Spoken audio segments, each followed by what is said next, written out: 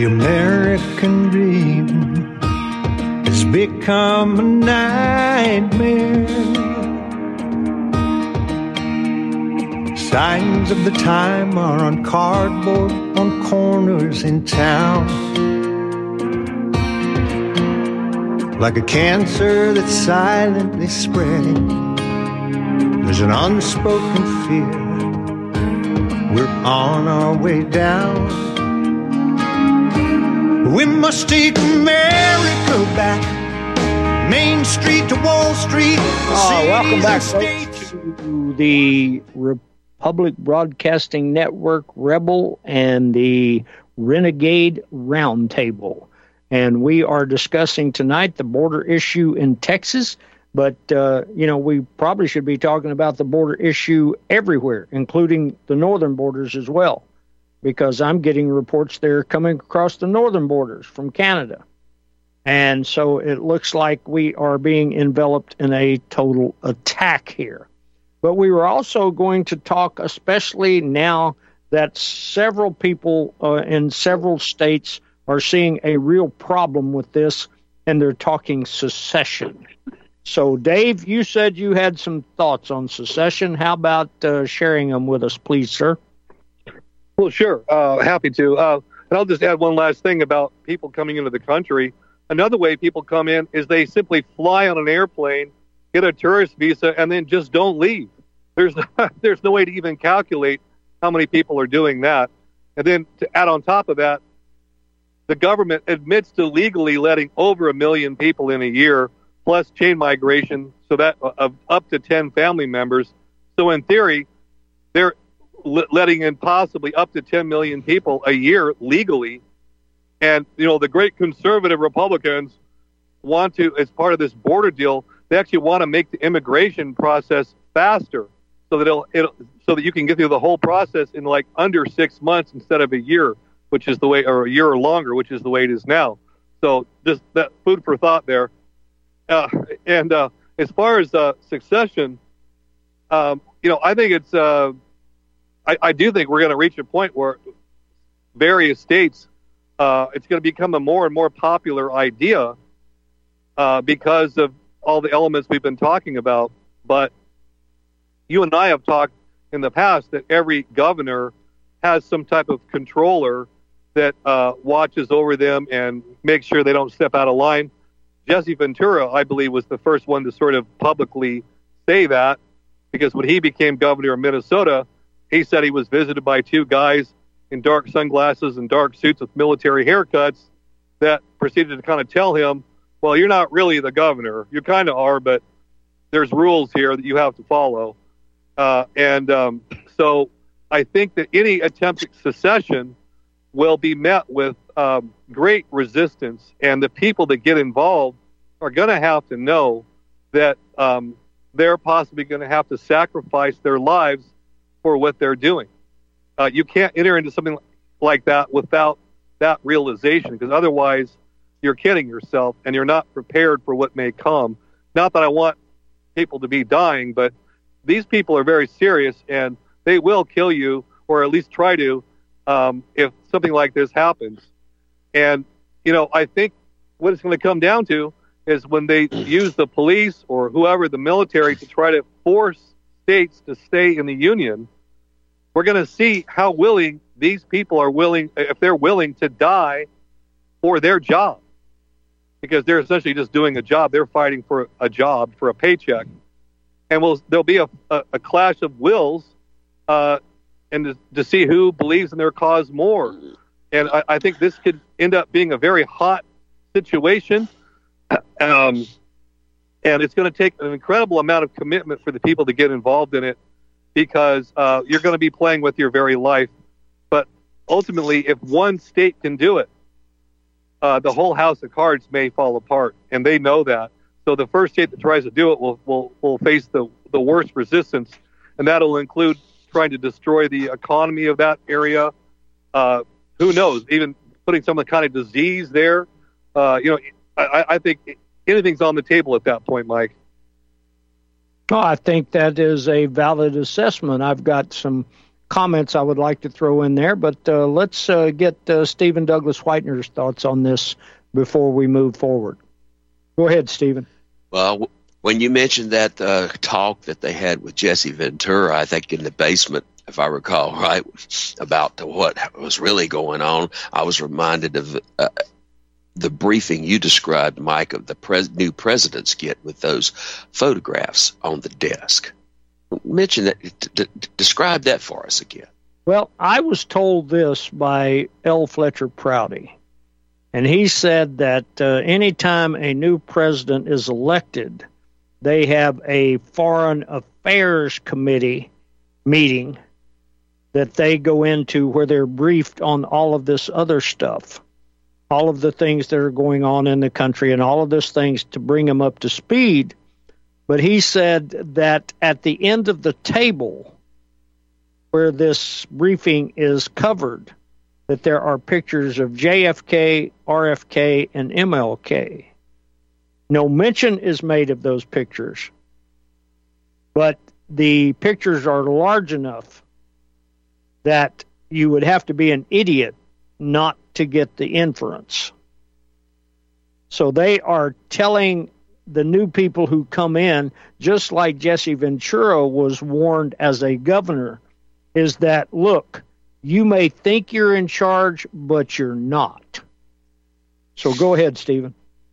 Exactly. And if you step over that line, and that is a Foreign Affairs Committee, too. It's like, do not interfere with our business interests over there kind of thing. I don't know. It just, they show, you get to vote for the puppet, but never the puppeteer. That's just what it boils down to. And that's the flaw in the system, I guess. There's only one puppet. Well, there may be more than one puppeteer, actually. Sometimes I think maybe that's someone. Yeah, but you never get a vote in the puppeteer, and you definitely can't outbid them.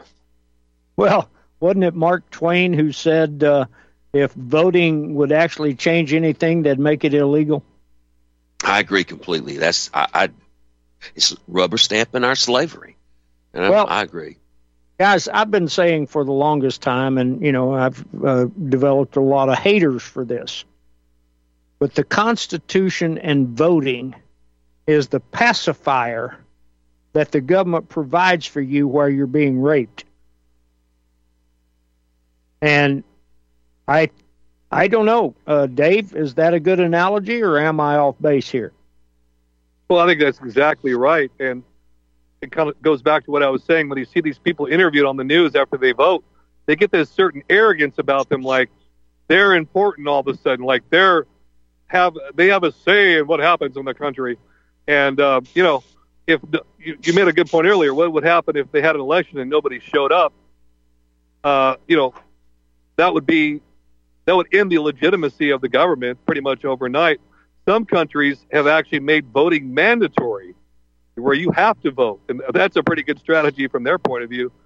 But I would just add, lastly, that voting is the grand illusion, and it really is the pacifier, Mike. That's a very good way of putting it. Well, one of the things that I've thought about and this is just so in your face, but no one wants to look at it. In the year 2000, the United States Supreme Court ordered the people in Florida to stop counting votes. And they gave the election to George W. Bush, and Republicans everywhere cheered. This is great. This is just the greatest thing in the world. Then in 2020, when a crooked election hands the election to Joe Biden instead of Donald Trump, they're in the streets screaming and yelling. How can you better describe a double-minded man? Dave? Well, yeah, sure. And of course, Al Gore conceded without any type of, resistance. And that's part of what you're supposed to do is when the decision is made, whether it be a football game or the election, you go along with the results and you will be rewarded in many ways. And of course, Al Gore is a billionaire now, thanks partly to his role. They assigned him with being Mr. Climate Change. He's actually become a billionaire through trading carbon credits on the Chicago stock market and other things. And of course, Al Gore's family was very close to Arm & Hammer, who was, working with the communists during the so-called Cold War. Al Gore's father was very chummy and quite close. They went on family vacations together, in fact, with Arm & Hammer. Oh, yes, most definitely. And wasn't it his father, wasn't he really big in the civil rights movement during the 60s? Yes. That's what I thought. Yeah, that fits right into the program. But let me ask you gentlemen a question now. And here's something that I think that they use to kind of corral us in. And that is this, is that everyone seems to be sitting around waiting for a state to secede. Yeah. They're waiting for a state. And it is my contention, gentlemen, that a state will not be effective. They're not going to do it because they'll send in the military. They'll send in their drones. They have overwhelming power over a state, military power, and especially if they put these illegals into uniforms like Dick Durbin and Mark Levin are screaming for. What better way if Texas said, if Abbott actually grew a pair and said, yes, we're going to secede. Here is our secession documents. Well, how soon do you think it would be a replay of 1861 when Texas would be invaded by immigrants in uniforms? Your thoughts? I think you're right. Yes, I don't think they would ever let it go that far. But I don't know. If it was even brought, I've heard it could go on the ballot. If it was even put on the ballot, what would their reaction be? And could it be put on a ballot instead of for a state to do that? Well, somebody's going to start screaming Texas be white, especially, and this is why when I went to the Border Patrol records, actual physical records, and looked at the sectors that have the most illegal aliens crossing. There are 5 sectors in Texas, and not one of them has the most immigrants crossing that border. The sector with the largest numbers of illegals crossing that border is in Tucson. So is there a reason, do you guys see why they're concentrating on Texas when they should be concentrating on Arizona? That's very interesting, Mike. That's the old bait and switch trick. And I find it interesting, too, that the place that they're focusing on is called Eagle Pass, which, of course, will evoke patriotic feelings. Oh, the American eagle, that's our national bird. And so it's a symbolic name there to kind of evoke further emotion in that one particular thing. And I did not know that the worst crossing is in Tucson, or in Phoenix, I guess. Well, it's actually called the Tucson sector, which is, okay. Yeah, and there's 5 sectors in Texas because of its immense land area. But there's only one sector in Arizona, and that is called the Tucson sector. And they have, normally, from all of the official records from the Border Patrol, they have as many as 3 to 4 times the number crossing that any sector in Texas has. That's amazing. And, just one further comment on the secession thing, kind of bouncing off what you said, is that it would be extremely difficult for a state to do this. And I think another factor that we haven't mentioned yet is that it's unknown how many embedded CIA and intelligence agency types are embedded inside the state governments. They're just watching and looking for signs of trouble like that, who would immediately, turncoat or pretend like they were on the side of the people seceding, and then actually be feeding intelligence to the feds, and then, set everyone up for a big fall. So that's another thing that complicates it greatly, because I know for a fact academia has even universities have intelligence agents, CIA agents embedded as professors at universities. So we can only imagine how many are embedded in state government? Well, here's a question I got for you guys. Let me throw this posit at you, and that's a very astute observation again, Dave. Very good. But here's a question that I thought of as you gentlemen were talking, and that is this. What if they said, okay, in Texas, we're going to put it on the ballot. We're going to have an election. They call a special election, and we're going to have a ballot on whether to secede or not. Well, we all know that elections are as crooked as a dog's hind leg and have been since the very beginning of the country. So what would happen if they put it on the ballot and the people rejected it? What would be the, what would you call it, the aftermath of that, Stephen? I don't think anyone could trust an election, a vote for that. But, yeah, I think they would steal it. That's what I think would happen if they put it on there. Was my answer to that question? I guess they would steal the election even if the people wanted it. And for them to, there's no, unless we fix the election, you'd never know. And I don't want to fix the election. I'm done with them. Forget that. We'll lead ourselves. How about that? But. Well, I agree. Dave, what were your thoughts that if they actually put it on a ballot and allegedly the voters rejected secession? Well, I think it's a stretch that it would ever make it onto a ballot. It's going to have to be done through a different way. But if it was, I would imagine that they would have all kinds of events there to disrupt it. Sort of mini false flags, you could say. And I think that they wouldn't. There's no way they'd allow that to happen through voting, and you would have an absolute uproar amongst, all the controlled people, the embedded CIA people in the media would go absolutely hog wild, and I think that the states would also be, any state that tries to do this is going to be targeted economically. They'll be cut off from all federal funding, of course, immediately, including pensions. And Social Security, all of that. So the economic pain in the short term would be really incredible. And it would be, you would have to have a very committed bunch of people who are willing to work very hard and give up everything to do this.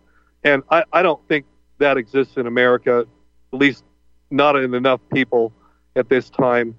We've been conditioned to be very passive, but I think things are going to get a lot worse very soon here in this country. As I said earlier, this is becoming a country of rich and poor. That's part of the grand scheme here, is to wipe out the Marxism. Middle class. Complete Marxism. I'm sorry, Dave. Yeah, absolutely it is. It's Marxism. But I'll tell you, just from my dealings here in Southern California, I'm seeing more extremely wealthy people than I've ever seen in my life. And I'm seeing more poor and homeless people than I've ever seen in my life. So that's the future, guys. And I see the signs of it, the handwriting on the wall, all over the place. Well, Dave, I think you just hit a home run, buddy. And that is something I think we all need to think about. If a state actually came up and said, look, we're going to put on our ballot whether we want to secede or not, what if the federal government did exactly what you just said, Dave? What if the federal government said, all right, you folks there in Texas or wherever, you go ahead and vote for secession, which will mean that everybody on welfare will no longer get a check. All of you retired military will no longer get a check.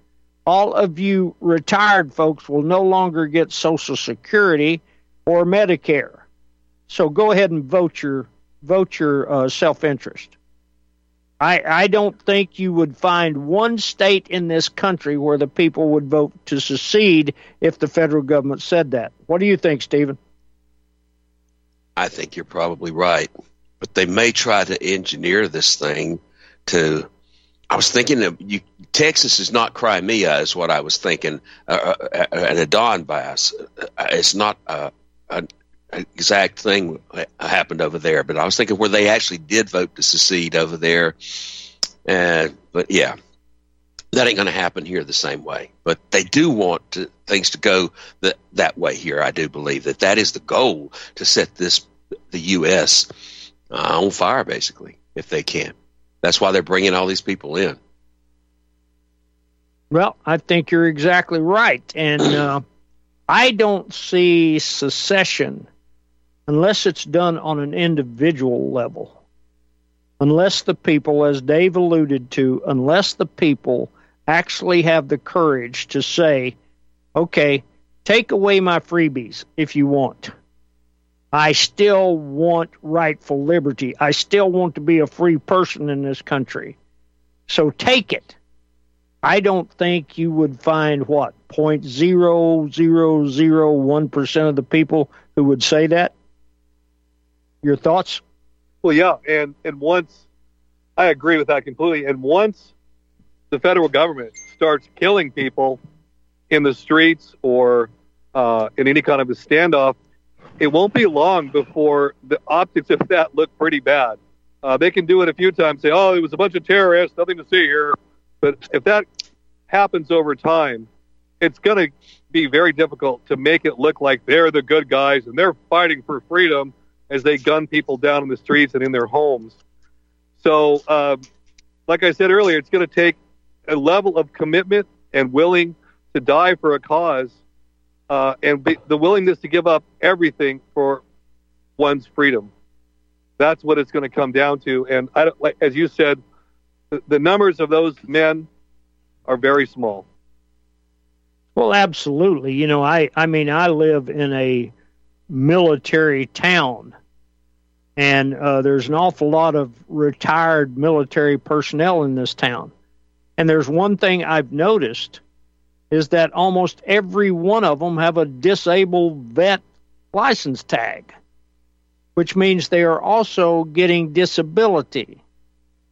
And I promise you that if you walked up to Joe Sixpack out here and told him, well, I know you spent 20-some years in the Air Force and you've got this retirement and you've got these bennies coming in, you've got disability, and yet you're 100% disabled, yet you're still working a job, I don't believe you would find hardly anybody who would say, well, I'm willing to give that up for freedom. I just don't see it happening. And I hate to be the eternal pessimist here, guys, but I consider myself a realist.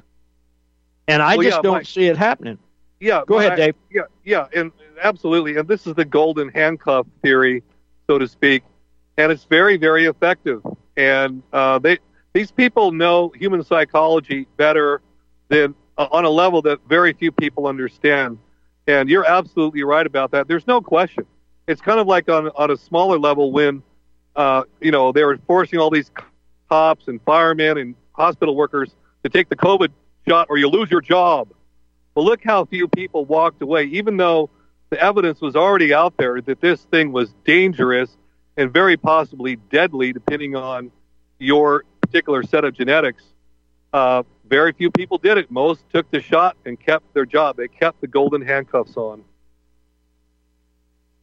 Well, I agree. Stephen?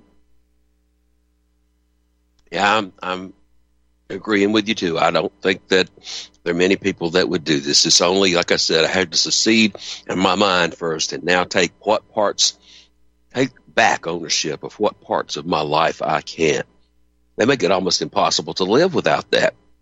They have set up this system that if it's hard to extricate yourself from it, but it's not natural. It goes back to like those people, those money changers. Remember one of those things that Christ said about the sparrows and all, they don't buy or sell or whatever. There's a way to live without those money changers if we could just go back to it or find a different one, because that's the heart of the issue to me. No, I totally agree. And that is why, gentlemen, I think that secession is a pipe dream. Well, Mike, can I ask you a question? Please do. Please do. Do you think it's possible for a county to secede? Well, Dave, did you know that there's actually precedents for a city seceding from a county? No. That actually happened in Colorado. Wow. They actually had a city actually seceded. I said a county. I was wrong.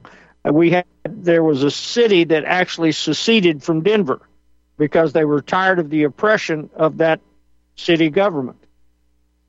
And so they lawfully actually seceded. Now, no one wants to bring that up anywhere, but that is precedent, I believe. Go ahead, Dave.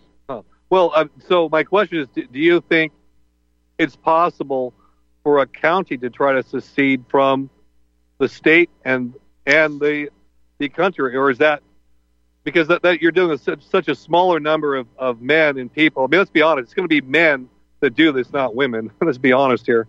Do you think that is possible, or is that just another pipe dream? And if so, if it is a pipe dream, what is the strategy for individuals who want to have freedom? I remember back, I think it was around 2005, 2006, somewhere in that neighborhood, that there were 20 counties on the western slope in Colorado that got together and wanted to secede from the state of Colorado and become part of the state of Wyoming. Now, that all fell apart, and I'm sure that there was a lot of internal machinations, political machinations, that took that apart. But now we've got parts of Idaho, parts of Oregon that want to secede and become, to go into the state of Idaho. So We've got these secession movements, but they never come to any fruition. Yeah. In fact, I was just up in Eastern Oregon last week, and it's because, Eastern Oregon is so completely different than the rest of the state. Eastern Oregon is very rural. It's very, sort of, for lack of a better word, kind of redneck and old school, the people in it. And it's a completely different kind of person that's in Seattle, in Portland, or any of the big cities, because there's such a huge contrast, and I can see why they want that. It's like oil and water. They're completely different people. It's interesting, but it never goes anywhere, and I don't think this will either. Well, I don't either. I think that all of this agitation is pre-planned agitation. I know I've got friends who say, I don't believe there's any such thing as a PSYOP, and all I can do is walk off and, because you're not going to get through that concrete head. They have decided something, and they're not going to accept facts. It's like that lady told me in 1999, I don't care how many facts you have, you're not changing my mind. What was that line about the devil's greatest trick? Convincing you he doesn't exist, maybe? Yeah. Something like that. Yeah, that is absolutely true. And you guys just made me think of my grandfather again. I'll never forget that. I remember him asking somebody one day, what's the difference between a Northern Baptist and a Southern Baptist? And the fellow said, well, I don't know. And my grandpa says, a Northern Baptist says there ain't no hell, and a Southern Baptist says, hell they ain't. So, I tell you what, that mindset, and you're not going to find it in the big cities, guys. You're not going to find a mindset. Oh, here comes the music. We'll be back on the other side, guys. From Nazareth he came with a ragtag band to bring a revolution. Some would make him king, others couldn't stand for that. The cross was a solution, but he rose again. Wise men follow him, but he rose again.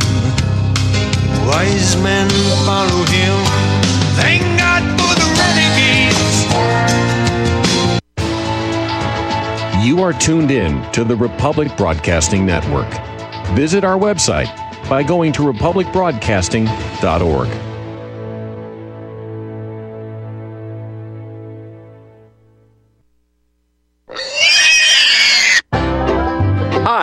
Tom Bolton for Ease Off. I know so many of you are finding our Easy 4 carcass drop and lift an essential tool for your meat processing operation, but today I want to spotlight 4 of our new products. First, our right height hog cradles with steel or aluminum frames. Our customers love this back-saving innovation that enhances sanitation and speeds production.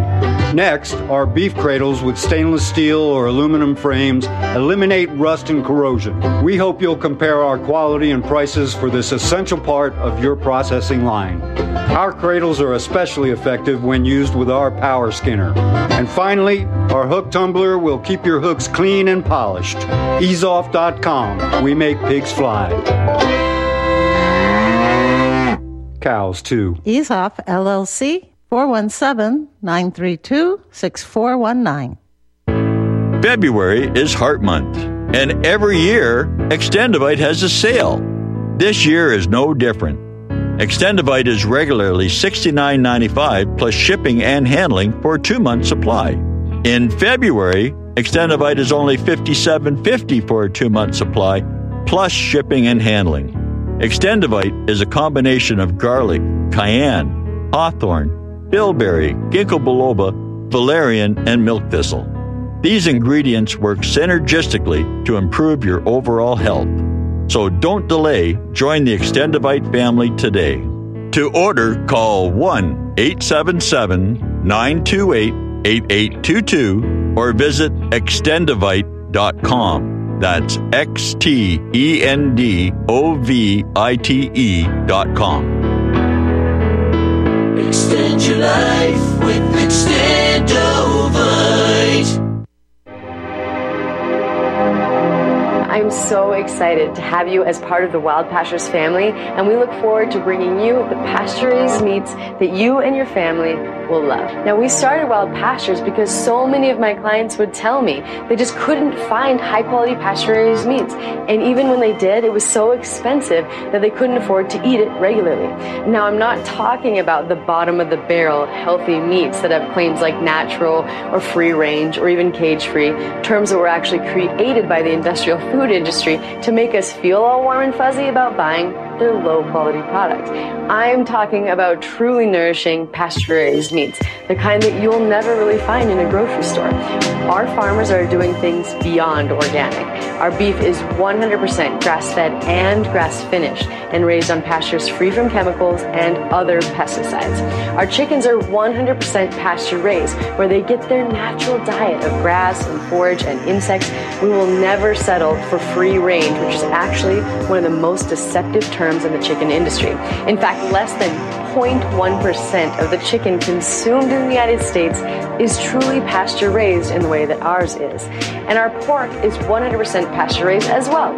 So if you care about where your food comes from, then you have definitely made it to the right place. As a Wild Pastures member, you'll be supporting the most highly principled farmers in America and getting the most nutrient-dense, nourishing, and sustainable meats in the world. I'm confident you'll love being part of our mission at Wild Pastures, and you will really love the delicious, nourishing meats that we're going to deliver straight to your door. Visit republicbroadcasting.org and click the Wild Pastures banner ad. Secure a shipment today. Beef, poultry, and pork, raised the way nature intended.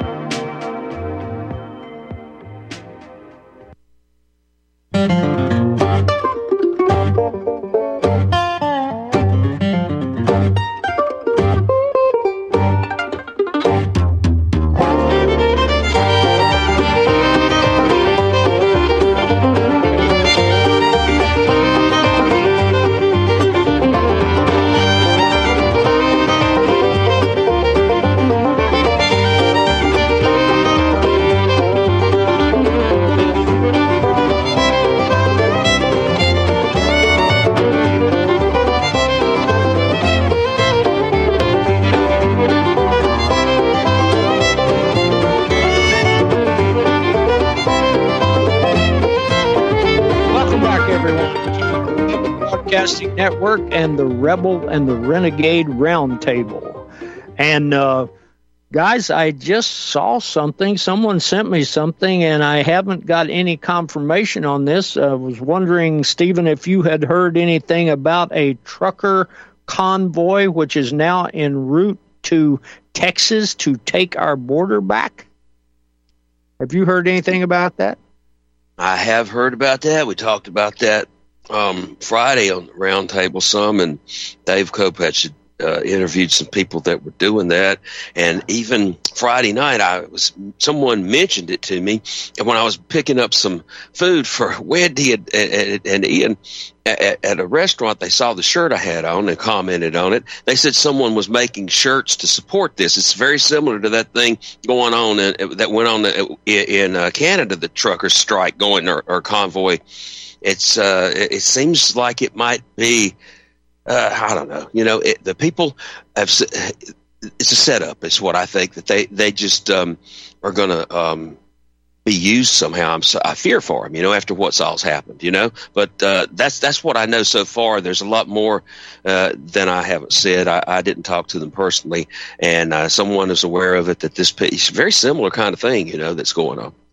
Well, you know what really worries me about this, Stephen, is that if there are people who have the courage to stand up and they all get concentrated in one area, how easy it will be for the government to take them all out at one time.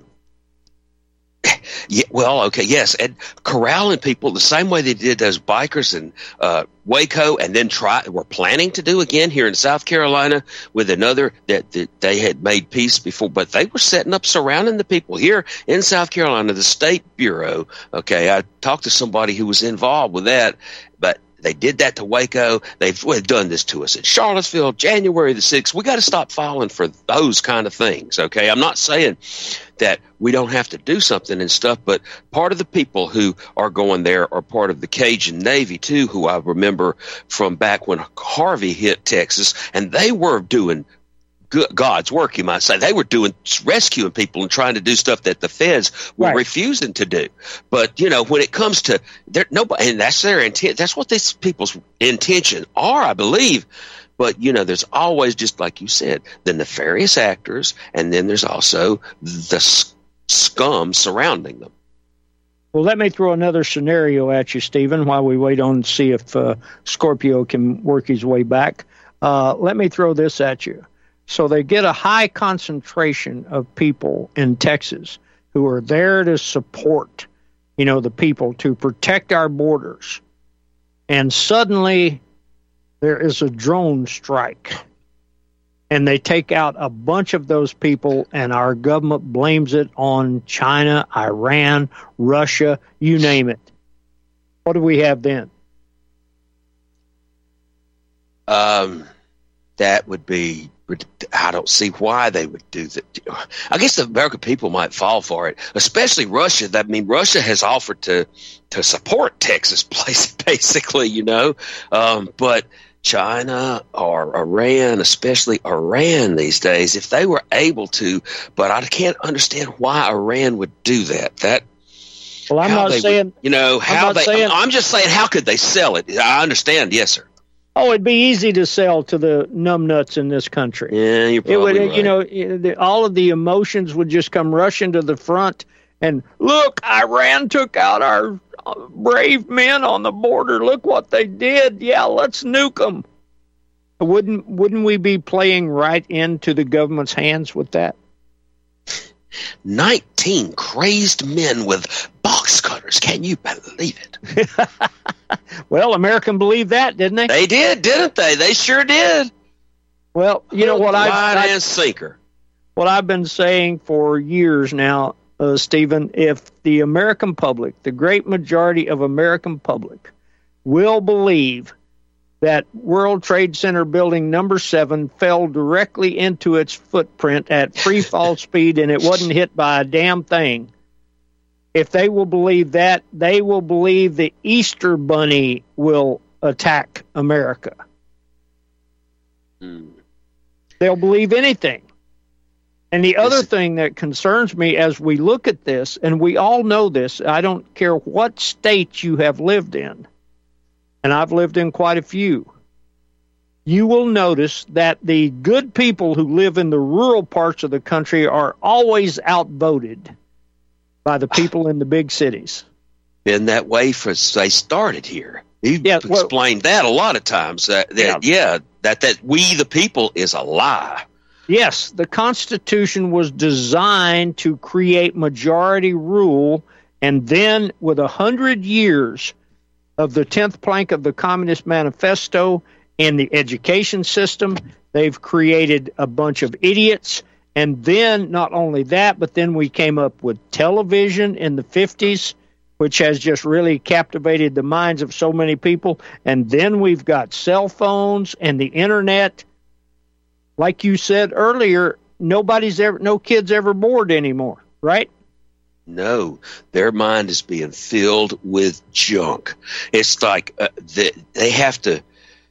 You have to look hard to find any truth or nuggets, or it is so much a fire hose of BS coming at you. It's like I remember them thinking how the internet and all the information, people will be so much smarter then. And no, they're just getting too overwhelmed with so much BS that it's harder and harder for them without learning things basically from the beginning, like we did in books and things, getting a basic understanding of things, that it's hard for them to put things together. It just, you get programmed instead of educated. You get indoctrinated, you get trained. And that's they turn the schools to look like little prisons now too. And they are set up where they have locked doors and security and got your ID and this, and then they put the masks on them and keep them 6 feet apart and march them in and out. I mean, come on, look, you don't see what's happening here, right? I can see it, and a lot of other people can too, but that's still so many who just are sleepwalking into oblivion. Well, is there in your mind, Stephen, and I know you've thought about this as much as any of us have ever done, in your mind, is there a solution to this? Is there a way out for those of us who cherish liberty, who cherish freedom, and know that you can't put a price on it? They can't buy it from you. They can't offer you money and take it away because you won't take it. Are there enough of that spirit in this country to stand up and say, not no, but hell no? I don't know how many is enough. I just know that I got enough for me, because I found the only way out was in. I had to look in and decide I'm going to do the best I can with this and control what I'm able to. And once I made that decision, I was amazed at the results I got from acting on the knowledge I'd gained instead of just blathering about it, And I want to continue to do that, but it's a process, It's a kind of a dance. You learn as you go, so to speak. But it's, it gives me hope personally, but the whole world's burning down. There's calm in the eye of the storm, is the way Richard puts it sometimes, but I'm just glad to be here and doing the best I can to help try to encourage and enlighten people. And don't want people to get black-pilled, even though it looks so dang dark. But we get together at the Dixie Republic in real life. I wish we were sitting there at the Confederate corner having this conversation with some coffee and some whiskey cake. If there is any solution to be found, and this is going to be at a place like that with people like us getting together in person without the phones and without monitoring. It's going to have to be creating a new way to live for us, because we just don't fit in this old world anymore. It's like that guy's song, living in a new world with an old soul. We're going to have to find us some kind of refuge. Well, and you made me think of our friend Paul at the Dixie Republic.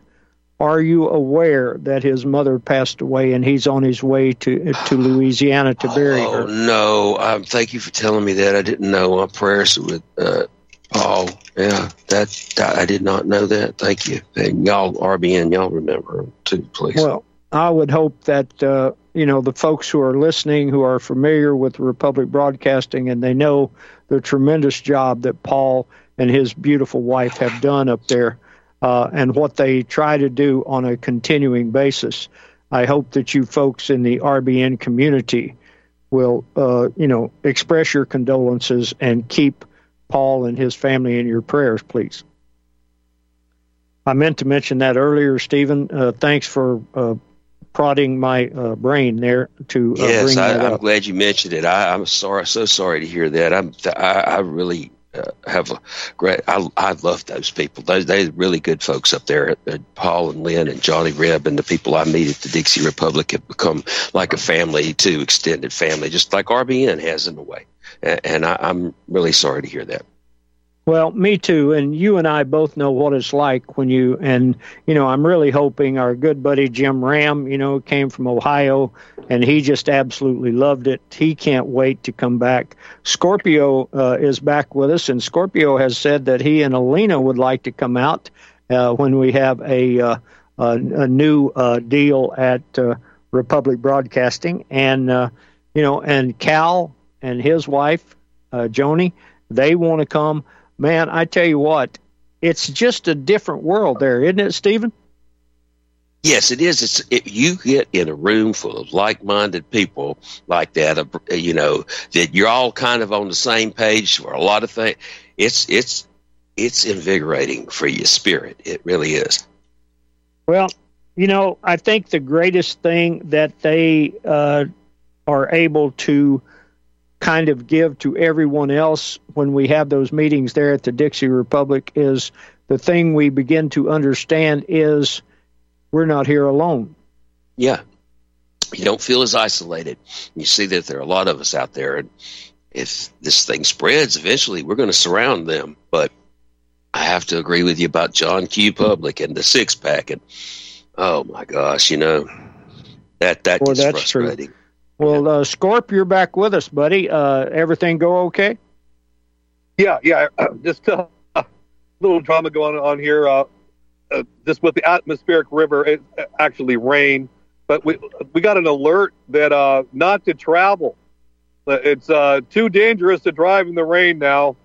So it's only in California. Seriously, guys. Don't drive in the rain. Oh, I love that one. Guys, one of the things I was thinking about here, and I keep thinking about it, it keeps popping into my head so often, and that's the words of Patrick Henry. And I'm going to kind of quote, and I'm not going to be exact in the quote here, but I want to transfer the thought. He said that when the people are in the right and they're standing for the right, the good Lord will bring people to their aid. Is that in chance what the only chance that we actually have? Because I don't think you're going to get enough people together in this country to stop watching football, get off their butts, quit watching television, and actually do something. I just don't, and I see people every day. I see a lot of people on my travels, and I just don't see that spirit of people who are willing to sacrifice anything for their children and their grandchildren in the future. That's the thing I keep trying to bring up to people, and that's the thing I think of so often. I'm fighting the fight I'm fighting, hopefully that my kids and my grandkids don't have to live through what I see coming. Your thoughts, Stephen? Absolutely agree with you. And I have met a lot more people that think the way I do than I knew existed a few years ago by starting to do this. So I do see that there's a hope for the remnant, because we're going to persevere. They're not going to wipe us out. They never have, and they never will. Well, one of the things that you asked me to do, Stephen, and I thought about it. I'm going to let you guys chat here for just a second while I find it. But in 2005, when I was on the border with the Minuteman Project, and we had the wonderful Republican Party come in there and shut that down. And that's what I've said. I was involved in 3 major things in my life, and every time it was the Republican Party that shut it down. First was the POWMIA movement back in the 80s, and then along came the Minuteman Project, and then, of course, the Tea Parties. And it has been the Republicans that have always shut those type movements down rather than encourage them. But would you gentlemen chat there for just a second while I try to bring up that article that I published when I left the Minutemen, when we left the border, and I came back and I wrote an article about is it immigration or is it invasion? And I would like to read that as we close out. If you gentlemen will chat and let me find it. I remember that Tea Party.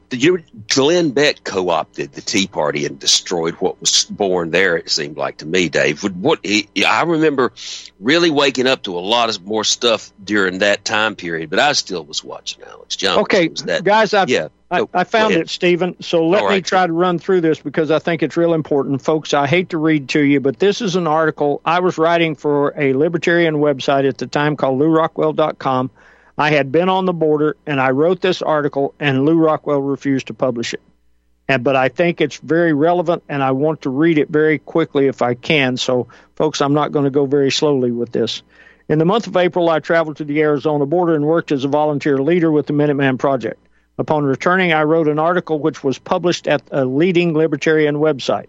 For several days that followed, I received many emails, including fellow writers at the website, who took serious issue with my stance on protecting our borders. I understand the issue this raises with those who believe in the open border policy advocated by many libertarians.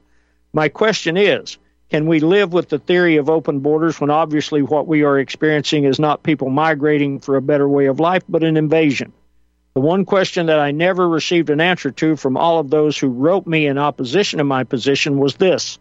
With the current open border policy in the welfare state, how do we protect the private property of not only those who live on the U.S. side of the border, but others whose private property is being destroyed by the criminal element that constantly flows across our porous borders?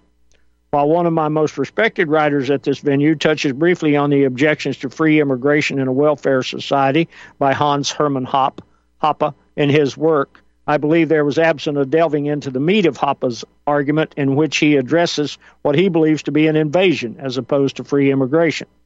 In Hoppe's work, which is titled On Free Trade and Restricted Immigration, he states, and I quote, in light of steadily mounting immigration pressure from the world's low-wage regions, 3 general strategies of dealing with immigration have been proposed: unconditional free immigration, conditional free immigration, and restrictive immigration. While our main concern will be with the latter 2 alternatives, a few observations regarding the unconditional free immigration position are appropriate, if only to illustrate the extent of its intellectual bankruptcy. And then I go on, and this is my part. As for conditional free immigration, Hoppe's words are certainly relevant if one is a close-up observer of our basically unprotected borders today and the millions here illegally who demand their share of welfare entitlements and politicians who seek votes by insisting these immigrants receive the fruits of the labor of those who actually work for their money. Quote, back to Hoppe, since unconditional free immigration must be regarded as a prescription for national suicide, the typical position among free traders is the alternative of conditional free immigration. According to this view, the U.S. and Switzerland would have to first return to unrestricted free trade and abolish all tax-funded welfare programs, and only then should they open their borders to everyone who wanted to come. In the meantime, while the welfare state is still in place, immigration would have to be made subject to the condition that immigrants are excluded from domestic welfare entitlements. And we've done just the opposite. But here Hoppe draws a distinction between free trade and free immigration. And I quote, there is no analogy between free trade and free immigration and restricted trade and restricted immigration. The phenomenon of trade and immigration are different in a fundamental respect, and the meaning of free and restricted in conjunction with both terms is categorically different. People can move and migrate goods and services of themselves, but goods and services cannot. Put differently, while someone can migrate from one place to another without anyone else wanting him to do so, goods and services cannot be shipped from place to place unless both sender and receiver agree. Trivial as this distinction may appear, it has momentous consequences.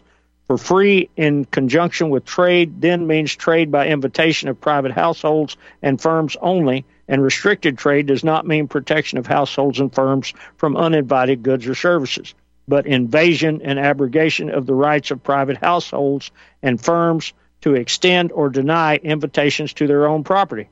In contrast, free in conjunction with immigration does not mean immigration by invitation of individual households and firms, but unwanted invasion or forced integration. Well, folks, I see we're probably going to get close on time here, so I'm going to skip through some of Hoppa's comments because I think here is the more important part. In my view, Hoppe could not be more correct in his belief that the government should protect its citizens from the foreign invasion of those who enter our country illegally. In fact, our Constitution demands it. Article 4, Section 4 of the U.S. Constitution, and I quote, "The United States shall guarantee to every state in the Union a republican form of government and shall protect each of them against invasion," unquote. I understand how one can idealistically look at free immigration and believe that to place restrictions on the free flow of people is inconsistent with liberty. Those who support this view should travel to the border and see firsthand the destruction being wrought on the private property of the citizens who live there. Slaughtered livestock, water lines dug up from the ground and left running in an environment where water is as valuable as gold, fences destroyed, homes invaded and burned, citizens literally afraid to walk to the mailbox unarmed, private property owners who have actually deserted their property to avoid the constant harassment. Well, guys, looks like I'm not going to finish. Looks like we got to the end there very quickly. I will try to, I will send this article. And, folks, thanks for joining us tonight. Dave and Stephen, you guys are fantastic. Thanks, everyone. Thanks a lot, y'all. Thanks, Dave.